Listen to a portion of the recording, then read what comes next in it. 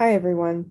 Today's incredible episode includes some content that is graphic, shocking, and maybe disturbing to some of our listeners, as it should be. This podcast is designed to inspire our next generation of leaders by sharing stories, and that sometimes means remembering and acknowledging the gravity of past events and personal experiences. If you or someone you know is in danger of or is a survivor of sexual assault, please reach out to the National Sexual Assault Hotline at 1-800-656-HOPE. That's 1-800-656-4673. Thanks for joining us.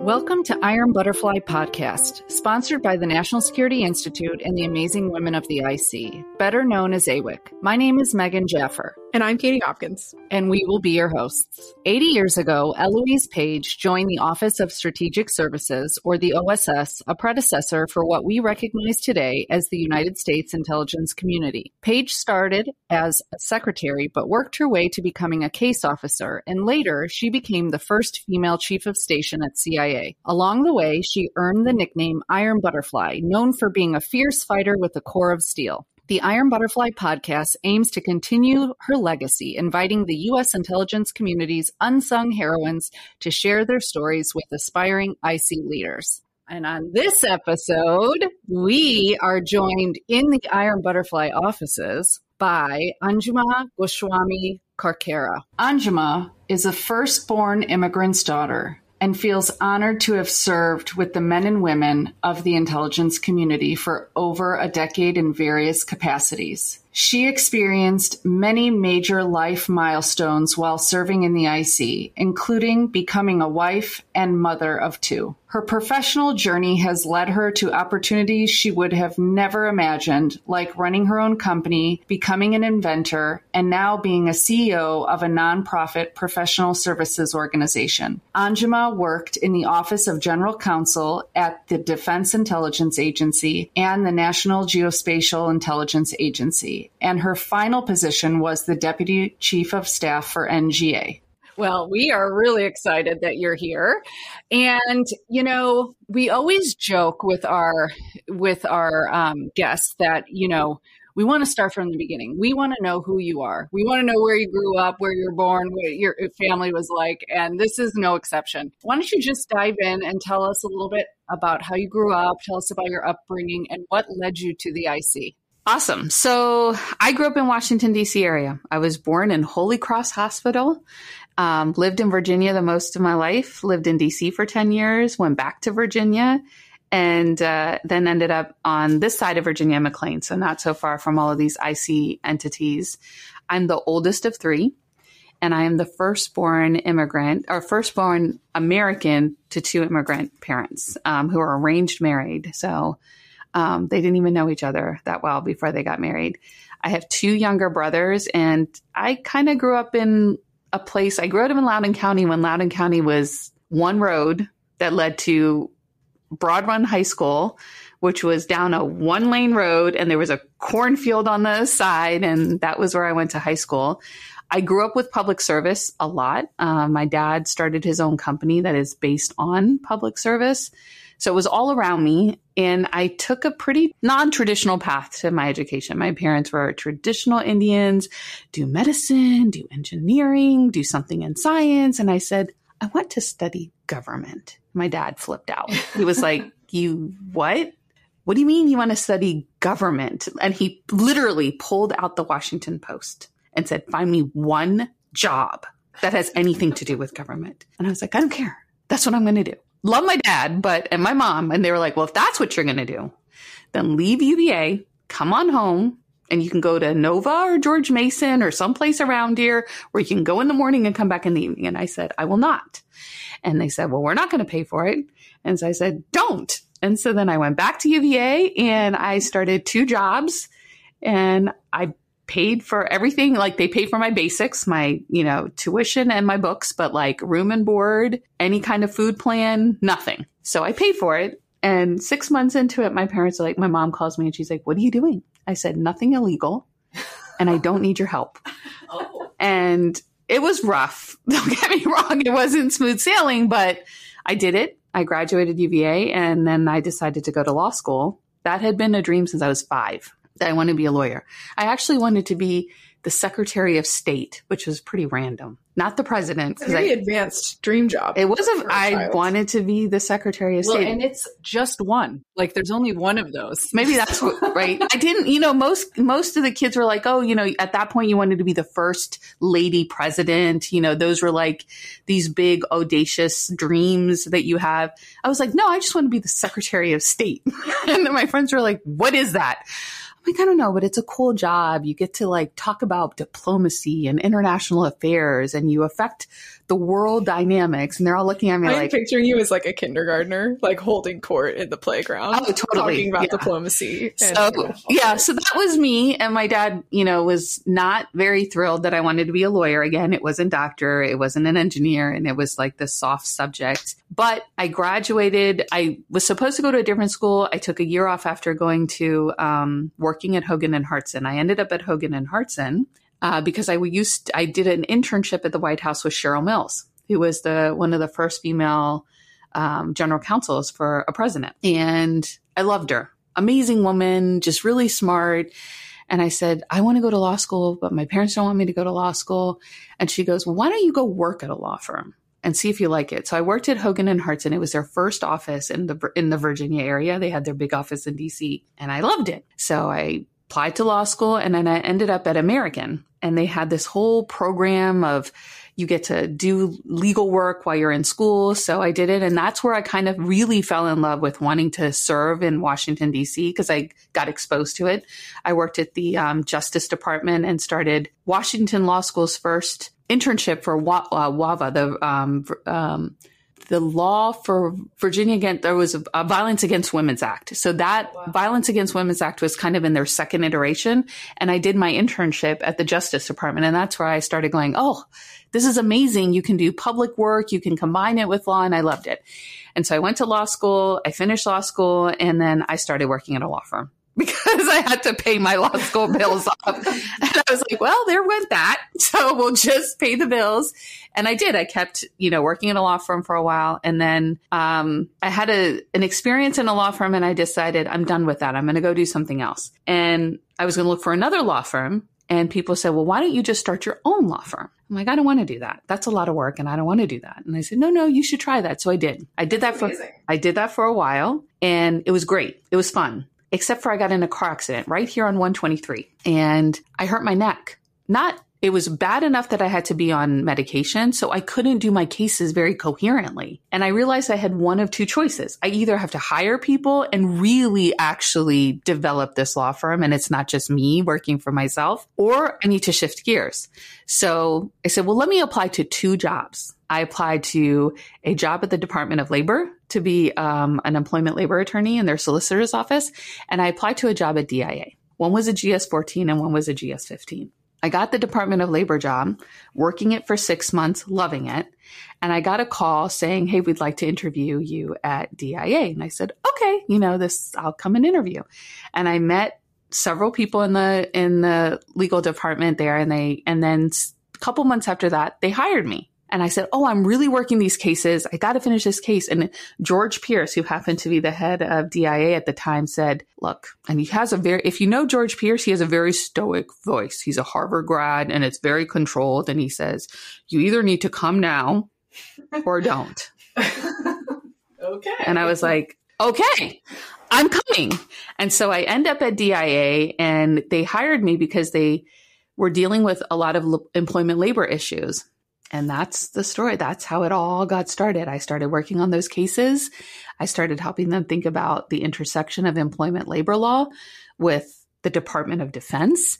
And within the first month that I was there, I told George Pierce and the rest of the senior attorneys that they had to let this employee who happened to be blind take the rifle exam so that he could actually qualify or not to go downrange.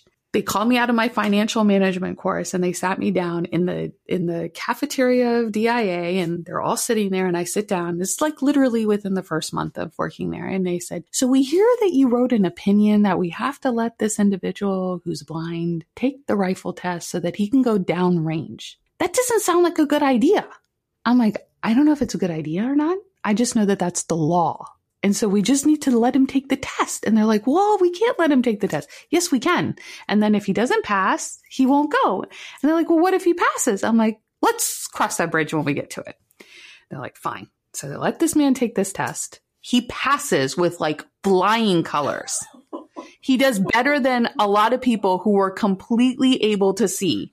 And then I had another meeting and they're like, well, now what? And I'm like, well, you kind of got to let him go. And they're like, what? They're not going to agree to this at the combatant command. I said, well, he's not a military member. He's a civilian, and that's the civilian law. So we had to like talk to the SJA. We had to get all these people involved. And they're like, this is a little strange. They sent him. First of all, he was an analyst. So he wasn't even outside of the wire. He was inside the wire. But of course, and then they said, well, this is a combat zone. I'm like, yeah, well, it's been a while since there's been any combat. So that's a little hard test threshold to make at this point. I get that it's dangerous. I get that we want to keep everybody safe, but the threshold, you're going to have a hard time meeting the threshold. So essentially there was these interactions, this push-pull between external civilian law and then military law and intelligence and safety and all these things. They were all clashing together. So for someone like me, it was amazing work because it was intellectually curious. It was, there was a lot of elements to it. So this man goes, he ends up being their absolute best analyst, and they beg for him to come back after he finished his tour. And then the following year, DIA won the disability award from DOD for its process. And I was like, phew, I still have a job. Because had that become a disaster, they would have been, it's because of her, we had to send him to this place and make him do all this stuff. So I was very thankful. I never met him. I don't know his name. I don't even remember his name. It was like one of those rules in cases you forget people's names. You just remember the facts and keep it moving. But it was my first interaction with the IC, and it was amazing because of all of the elements that went into it. But it was definitely a little nerve-wracking because I was like, okay, this is one of those points where you hired me for an expertise, but I'm not sure you really want to hear what I have to say. But they accepted it. They moved on with it. And then it turned out pretty awesome. There's so many things about the beginning of that. I mean, from the beginning till now that we could dive into. I think one thing that really stood out, there are lots, but one thing that stood out for me was that the IC wasn't your first career, and that you had this like perseverance or this like drive where you're like, no, I'm going to UVA and I'm going to figure out how to do it despite what my parents say. Then you're like, I'm going to a law firm. I'm going to figure it out and see if I like it. Then I'm going to go to, you just kind of steamrolled ahead. And I think that's such an awesome lesson for people, not just early in their career, but throughout their career, that you can change whenever you want. You can learn a new skill. You can change a career. You can change a trajectory. Oh yeah.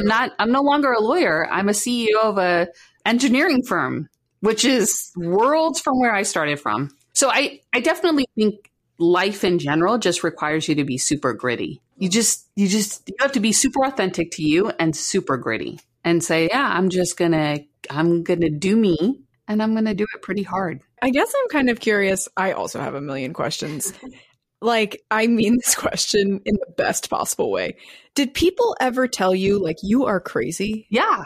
My mother. I mean, she used to tell me when I used to come home from school, you're like the Tasmanian devil. You come in here, you roll through everything, and then you just leave. And it's like everybody has to go, what the hell just happened? Yeah, plenty of people. I think, yeah, plenty. That's so funny. I just feel like this is something we always talk about. People have an idea of what intelligence is, right? And every experience that you have just named is, I almost guarantee, if the average person wrote down 100 things that they thought the intelligence community did, that would not be one of them. Definitely. I knew that service was important. I loved being in Washington. Never in any of those thought patterns was the intelligence community part of it. And even when I read the job announcement for DIA, the only reason why it stood out to me is because it was employment labor law, not because it was I didn't know what the intelligence community was. I was like, it's a GS-15 job and it does employment labor law. I'm going to apply to it because I've got to figure out, I was in this inflection point, either build this company or do something different. And the Department of Labor was easy. I understood what that was. It was easy for me to correlate, but I didn't understand even the description for DIA. I still remember it was like, we help combat support. I'm like, I have no idea what that means, but I do know that I can do employment labor law. And one of the things that I used to tell people later is, hey, you got to make these job vacancy announcements like for normal people, right? They have acronyms in them and all this mumbo jumbo that nobody understands except for the people who are in it. So people can't see themselves in there and say, wow, I could do that. Or I could use my graphic art, background to do ops intel. I remember when I first started and I'm reading that and I'm like, I don't fit that profile. Right. And then you have mentors who say, no, you do. You just have to look at it in a different way. But when you're right out of college or you're changing careers and you're looking at these things, it's really intimidating. Yeah, it definitely isn't the first thing that you think of. It feels like something way off in the distance that only, certain people are allowed to get involved with. And you have to be selected. Like at UVA, they have these 7 secret societies. It's like, I want to be in that. I don't know what it is. I don't even know how I get in. That's how I feel. That's how you kind of think about the intelligence. Like, that sounds cool. So who taps me on the shoulder and says, hey, we want you. Come to this room, right? It doesn't, and then you realize it's not like that. There's arts, there's people with arts backgrounds, with language backgrounds, with engineering backgrounds, legal backgrounds, ran their own company before. There's so many different types of people. So it's pretty incredible. And, one of my other first experiences was I didn't know if I wanted to join the IC because I was over 30 and still single. And my parents were like, you need to get married. And I was like, okay, well, it's not like I can go to a Cracker Box store and open and be like, I'm married. It's like, it's a little hard, or it's not really working out for me. And my mom goes, if you do this thing, nobody will want to marry you because it's so different and secret. And I said, yeah, maybe she has a point. So I had a mentor. Speaking of mentors, right? Because they do actually really change the way you look at everything or how you perceive what is or isn't.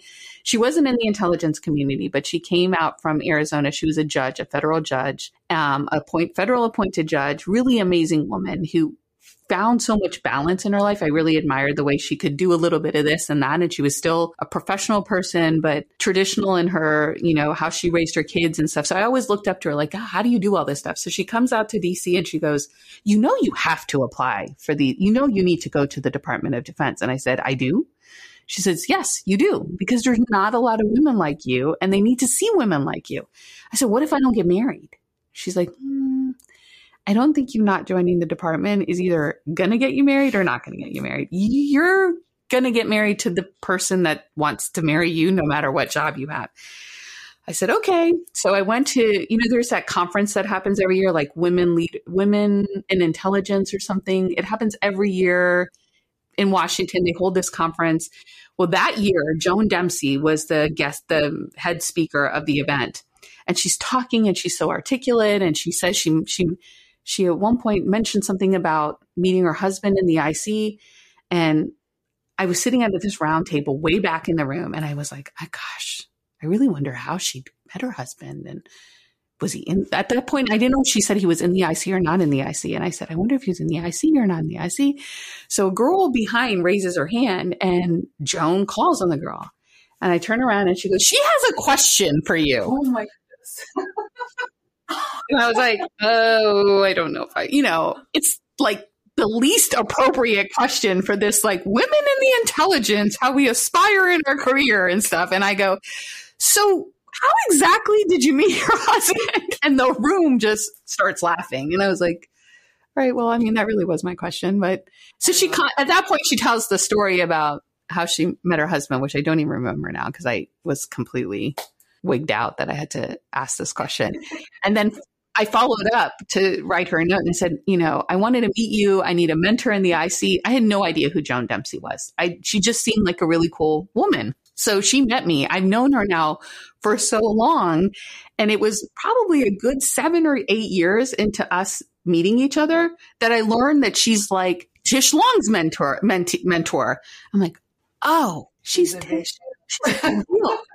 And so I met her I'm like, I didn't know you were a big deal. And she's like, that's what I love about you. You just were you. And I thought you were bold. And so she really is an amazing woman. And she's who introduced me to Tish later. So I got lucky. 2 like amazing, amazing women. Yeah. That's so awesome.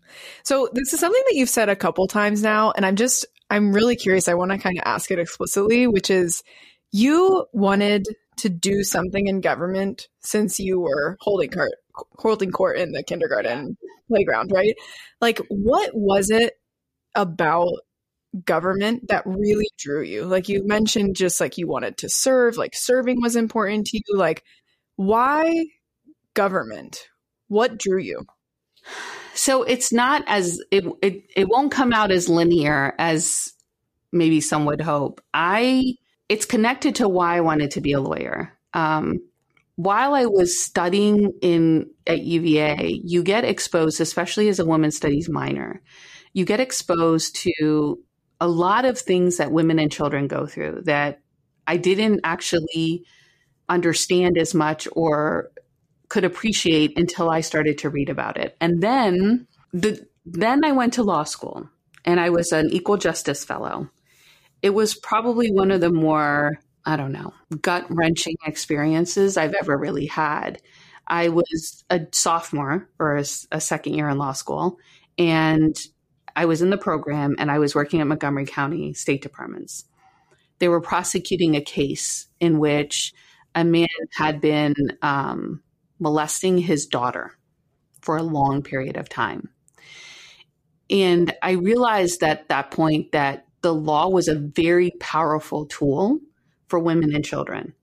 And it then connected me to the Violence Against Women's program at the Justice Department, which started to make me feel like there's a platform that could be used to affect real change, right? If this Violence Against Women's Act could come into creation, could it affect the way people are being treated in a way that's not happening now? And that happens at a government level. No matter how you believe about a particular law, should it or shouldn't it, there is power and there is influence at that level. And there's service at that level if you're able to be part of that influential force.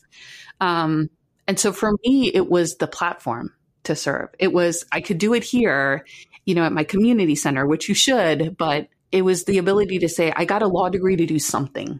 And the something should be to affect change in things that I really believe in. So that's kind of how it morphed and changed and the platform changed. And, then I realized that I was on the day that we had to prosecute this particular father, which I pulled all the, witness statements together. I was on the DC Metro and I had to get off because I was so sick to my stomach about what we were about to do. And what if he got away with it? And, it was very, very, it was just it was a good experience, but it was just not a good experience.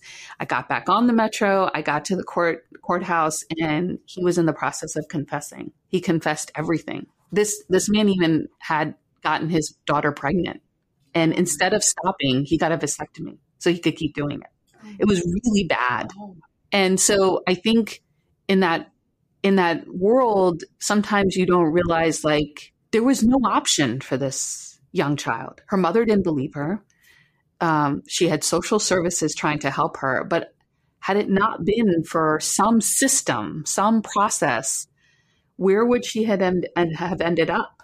What would have been her outlet? And I think that's the power that government holds, is that no matter what your position is, when you're in an opportunity to affect something, that's pretty powerful. And then in the intelligence community, what people don't really realize is the amount of influence that the intelligence community and the information that we pull together has on how we actually are recognized internationally, what play and what power we have on influence, how that contributes to our security, and the fact that there's so much that we take for granted. It's because there's people who are sitting in multiple just different agencies collaborating to say, I think I know what's going to happen. I think I know how I can help our forces or our allied forces do something better. And that's exactly what happened in a Montgomery County courtroom for one little person, right? It's just magnifying the impact. And I think that's really powerful when you're able to magnify the impact. I think that is so profound.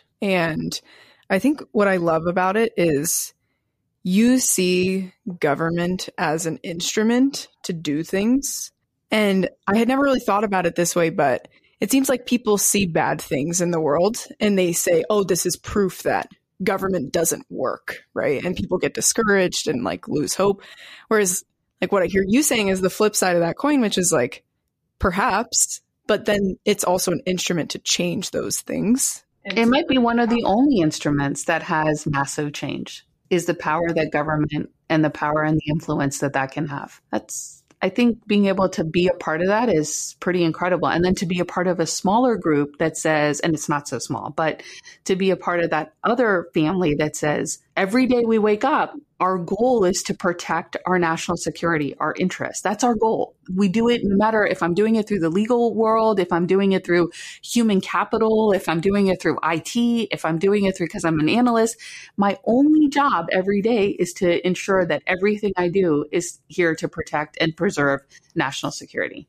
That's really powerful. That means for somebody who's the first person to be born from two immigrants, that's a pretty unique place. I felt really proud that this is a country that takes two people who've been here only 40 plus years and their daughter's been able to be accepted into national security.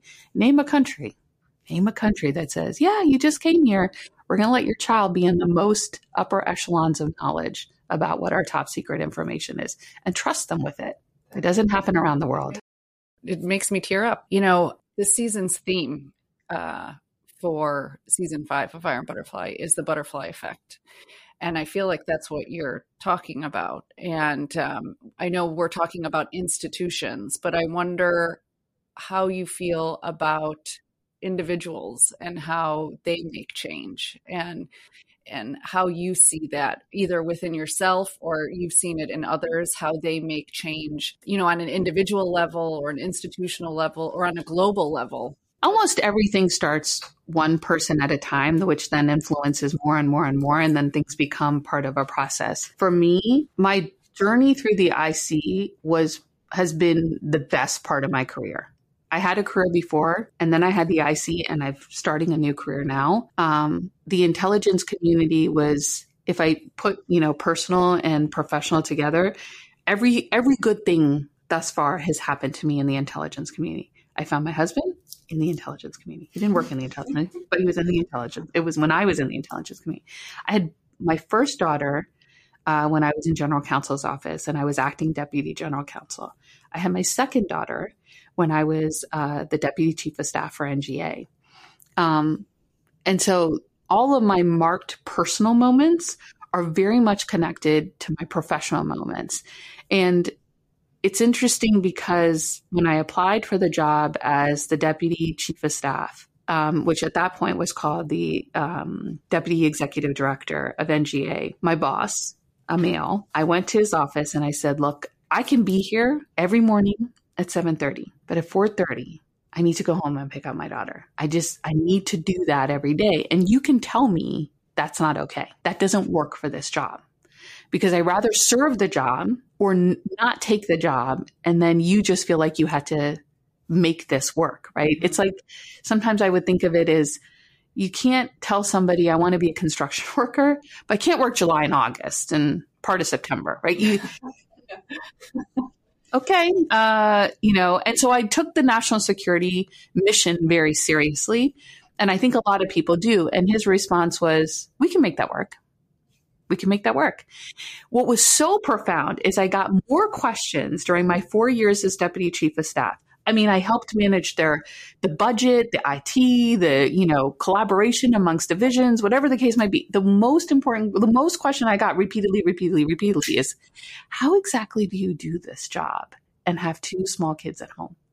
That was like all the time I got that question. Who were you getting those questions from men or from women? Both. Both. Mostly it started in the first couple of years. It was from women. And as the years went by, it was from both. It was from both men and women. He said, how do you do this? How do you manage to show up and, not miss ops intel and still go to the nursing room? And I'm like, it's tricky, especially when it goes overtime. Like, you're like, oh, come to an end because I got to go. But it was tricky, right? But I got questions from both. But for me, the women like Joan, the women like Tish. Tish was the person who made me a senior executive. And I'll tell a little story about that because it was a powerful story where she lovingly, I will say, set my dad and my husband straight. And I was like, yes, I love it. But I'll tell that story in a second. But I had such great bosses that were willing to take the risk of maybe not having me as this exclusive, I'm here whenever you need me person. And they said, no, I think you can do this job and still do that job. And I'm going to support you. And they 100% did. I took 5 months off with Arya.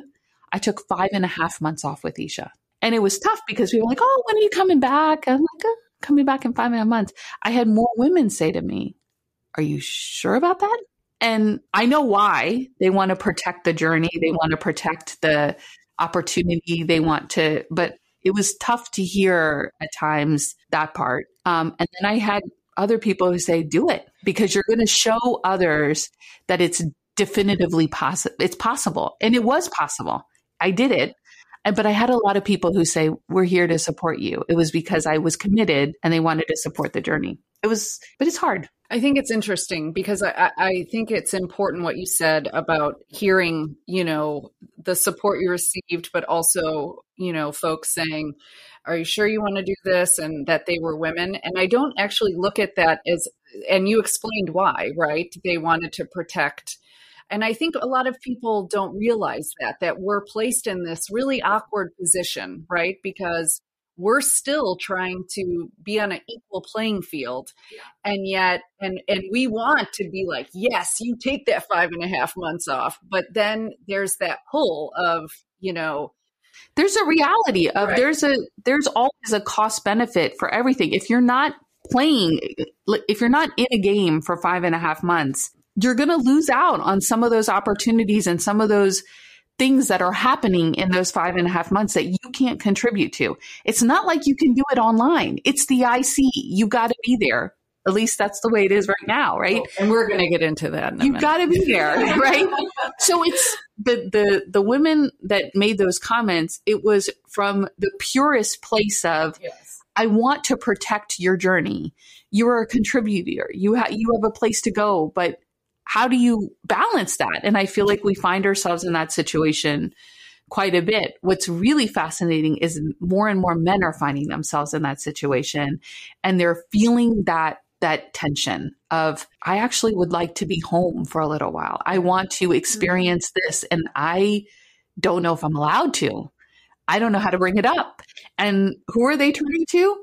Other women, because those are the ones that have actually been there and say, this is how you do it, right? Wow. Balance it this way, approach it this way, think about what your next job would be, start planning for it, right? All those things that we did, which I knew I had to save all these. Now it's crazy that it's thankful that we don't have to save all of those hours of leave so you can take the time, because that's what it was. Like, no, we can't go on that vacation. I need to have this much leave. And then you have to put it on the calendar and mark it all out, and they don't have to do that anymore. And so men are like, oh, so there is this 12 weeks that are given to me and I want to take some of it. I think that is a powerful place that women who've gone through it now have in the conversation that men want to get access to, where we wanted to get access to. How do you grow in your career? How do I get to know that person? How do I network to get to that position? Some of those tables are now changing where men are like, so how do you do parental leave and still manage to put in your package for promotion. Okay, we'll tell you how to do that, right? Been there, done that twice now, right? And so that's a huge shift, and it's healthy. Tish, I want to tell this story about Tish. I get to NGA, and Tish was almost on her way out, and I was like, Tish, I really, really, really, really want you to do my promotion. And I might have been like in the last tail end of her thing. And she goes, I'm going to do it. And I said, thank you. Thank you. So I call my mom, I call my dad, I call my mom's oldest brother is sort of her sponsor, if you will, into the United States. I call him and my husband. And, I do all the bells and whistles. I wanted them to be proud, right? I wanted them to see she's arrived, she's not the the dumb kid who chose the law. And so I ended up doing all the bells and whistles. Like they got the car to the police car to take them and park them and all this stuff. So they get there and they're like, yeah, they're making jokes about it and they're being very casual. Tish, in pure Tish manner, she sits them down on her sofa and she goes, can I tell you the importance of this? I was like, this is going to be so good. So it's I literally was watching it happen. And she basically, she'll hate me for saying this, but she schooled my dad and she schooled my husband. This is a big damn deal. I mean, that's not what she said, but that's what she said, right?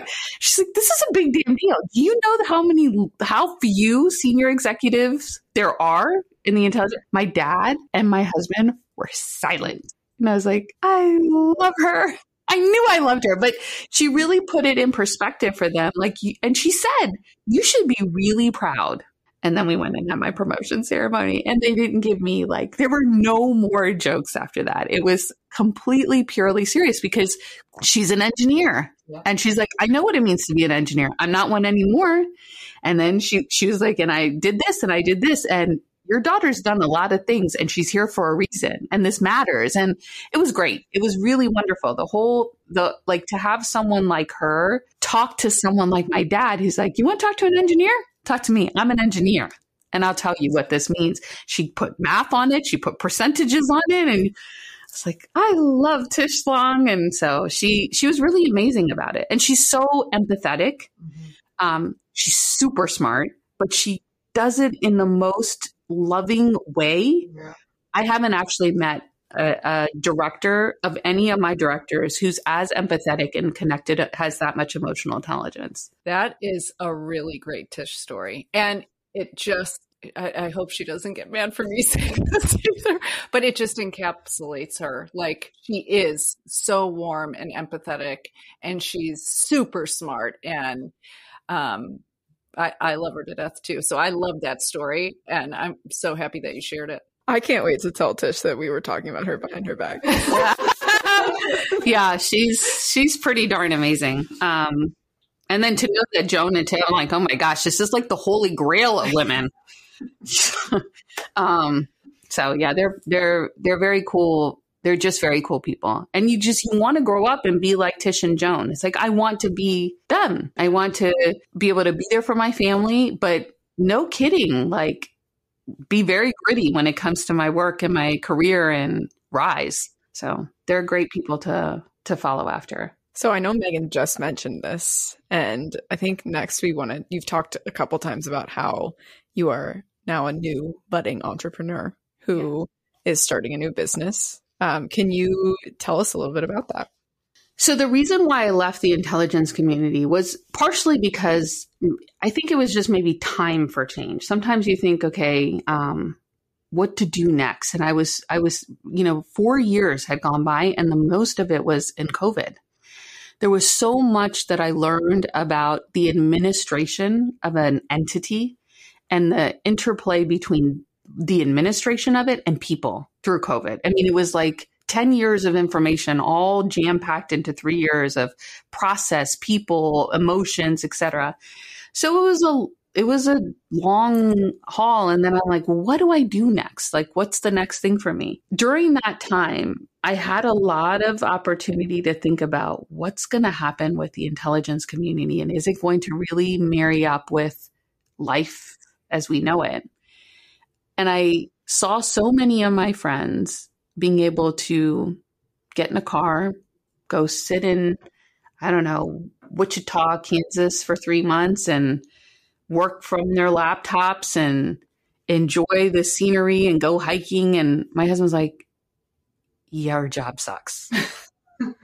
We can't go anywhere. And by the way, I went to work every single day. There was no like, sit at home during COVID. And it was pretty nerve-wracking. I had to take my kids to daycare, not knowing like, what is this disease? We used to come home every day and like strip down, wash everything. It was an unknown thing. And my husband was like, you take your kids to daycare every single day because that's like, what if they get sick? And I'm like, I don't know what to do. I don't have any other option. This is my only option. I have to go to that building. And then one day I said to myself, wait, why do I have to go to the building again? What is forcing us to go to the building? So I really started to think about that. And then I started to ask myself, what if I could just be anywhere and be my own skiff? I put something on. I can control what I'm looking at. I can control what I'm listening to. I can protect it all. And I can do it anywhere at any point. Something like that would change the way we do everything in the IC, from how we recruit to how long we recruit to how much we ask people to stay. Like right now, it's you come on and they spend thousands of dollars to get people secured or to get their classification. What if you only needed to get classified or to get clearances for one portion of it?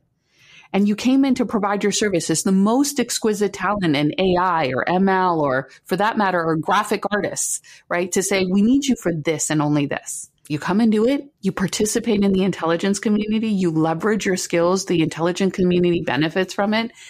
And the whole dynamics change. So I just started digging into that more and more and more. And then I submitted a patent. And I used to stay up. So my normal kind of routine is kids go to bed at 8.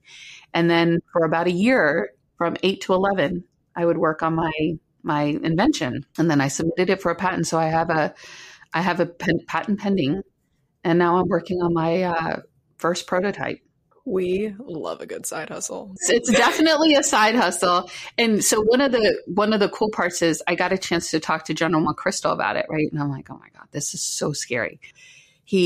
So I get on the phone. He's like, he's very stern, right, straight to the point. He's like, he says, I'm not sure we want a whole bunch of people just doing work from everywhere. And I said, yeah, that's not what this is about. So then I gave him statistics and I talked to him about the meaning of it. And by the end of it, he's like, if you make this work, this could really change things. And I said, so then he goes, what do you want from me?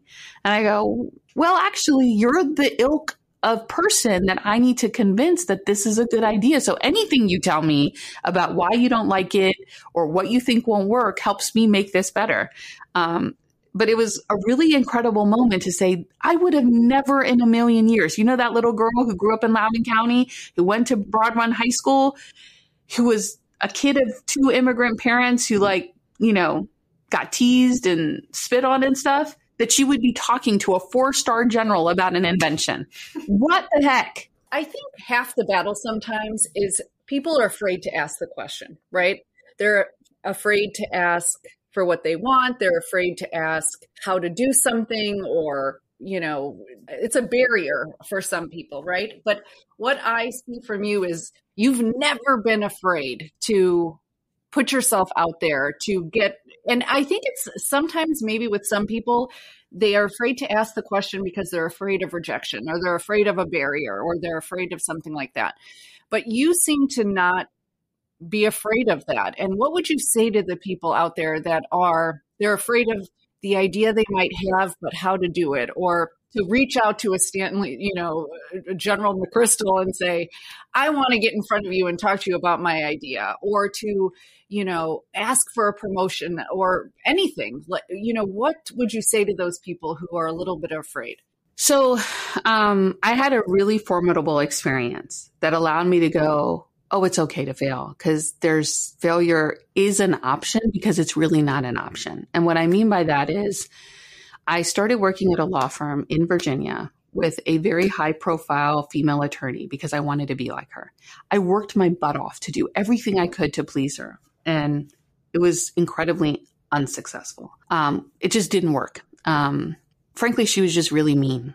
You know, like I would wake up with leg cramps. I had anxiety. I was stressed. Every Friday I used to go to dinner with my parents and my dad's like, this isn't working. This isn't working. I'm like, I just need to, I want her to like me. She's like the epitome of being a female lawyer and I need her to like me. And she didn't like me. And then afterwards I was like, oh my God, what is my life amounted to? I'm not married again, right? I'm not even a good lawyer because she says I'm not a good lawyer. So what value do I have? I'm not successful in anything. And I walked into the firm. I had worked on a motion for summary judgment. She reamed me out in front of everybody. I went to the bathroom. I threw up. I came back and I quit. I was like, as soon as I said I quit, I was like, oh my God, what the have I just done? You can swear on the podcast. It's fine. I was like, oh my God, what am I going to do? I have an apartment in DC. And so of course, you like squish down and you call your dad. I just quit my job. So of course, as every dad does, he had an office in Herndon, Virginia. We met at the Kmart in Herndon, Virginia, Starbucks. My dad loves tea. And he goes, now tell me why you quit. And so I explained it. He goes, okay, well, what are you going to do? And I said, I don't know. He goes, well, I have to go on a business trip, but you're going to go home, stay at home. And then we'll talk about this when I come home.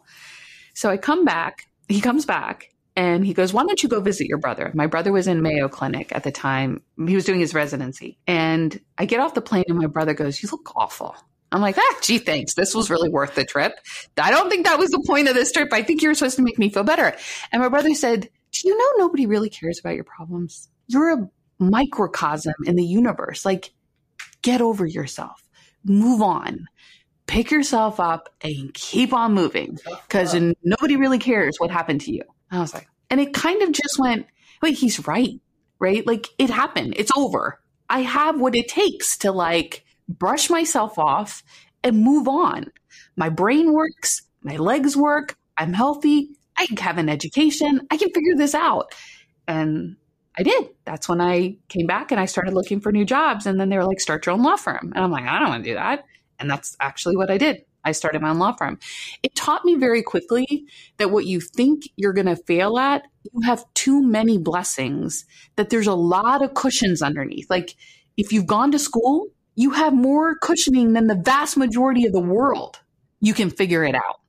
If your legs work, your eyes work, your brain works, you can figure this out. There are too many people who don't have those things and are figuring it out. And he was right. You're a blimp in the universe. Nobody really cares.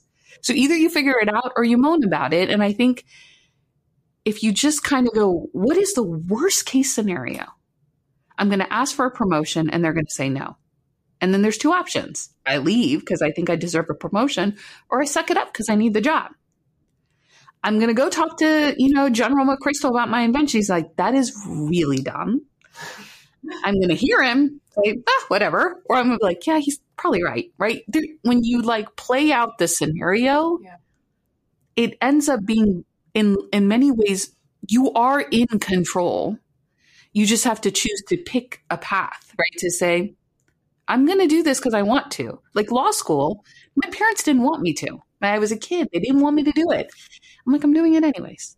What's the worst that could happen? I get a law degree. I love that so much.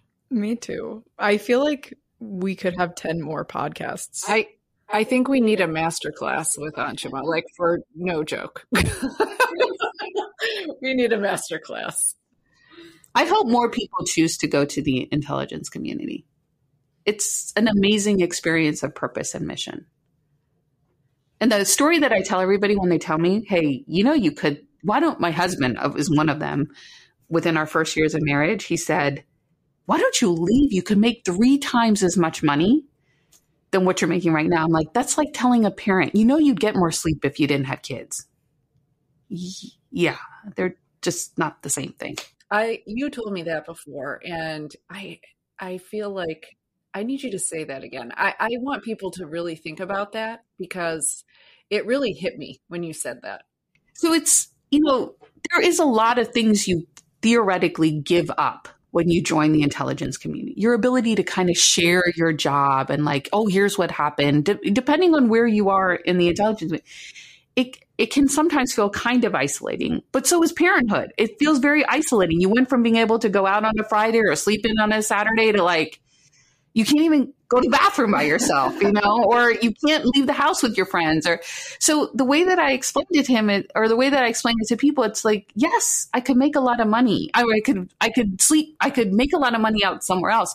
But that's like telling me as a parent that I could sleep more if I didn't have kids. What do you want me to say to that? It's true. I would sleep more if I didn't have kids, but what are you asking me to do? Give up my kids? Because that's how it feels to tell somebody, give up the purposefulness, the mission focus, the family feel of being in the intelligence community is like telling a parent, if you get rid of those kids, you can sleep more. I'm going to have a dream about that tonight, I think. When she first said that to me, we were at lunch and it just was like, whoa, I wish everyone could. Well, hopefully they will on this podcast. Yeah. Well, Anjuma, we are so sad that this episode is over. I feel like it's gone by in a flash. I'm just so excited to share this with everybody.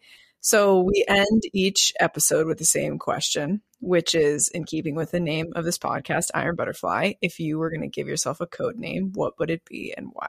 Oof. I should have thought about that one more. It would definitely be a fierce something or another. And maybe that's what it is, fierce something or another. I love that. That would be my code name, fierce something or another. It does feel a little like Tasmanian devilish. Yeah. Which is why I love it. Yeah.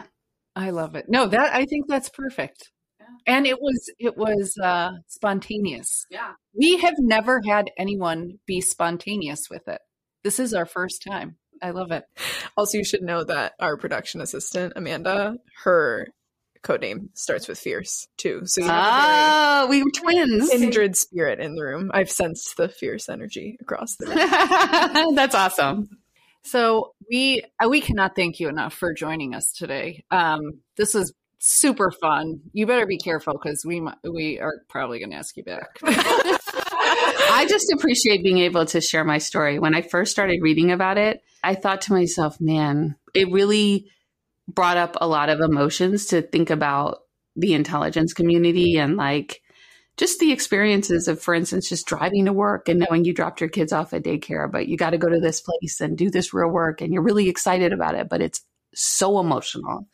So I remember writing Megan and saying, gosh, this is bringing up so much stuff for me about how powerful the intelligence community has been and how much it's so inextricably linked to some really meaningful points in my life.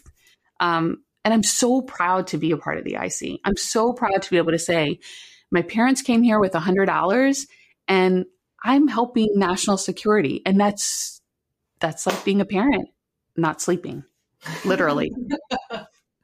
Amazing. Well, thank you so much, Anjuma, for saying yes. And hopefully you'll say yes again. I will definitely. Anything I can do to talk about how cool it is to be a woman in the IC. So thank you. This has been an episode of Iron Butterfly Podcast. We want to thank the National Security Institute at George Mason Scalia Law School for their technical sponsorship and Amazing Women of the IC for their promotion.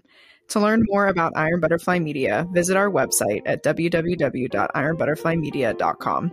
You can also learn more about NSI and upcoming events at nationalsecurity.gmu.edu. To find out more about AWIC, email amazingwomen.ic@gmail.com. And if you like the show, please be sure to rate, review, and subscribe. Lastly, we want to thank Amanda Young, Fierce Fire, for production assistance and Gracie Richburg for marketing assistance. Stay fierce, and we'll talk next time.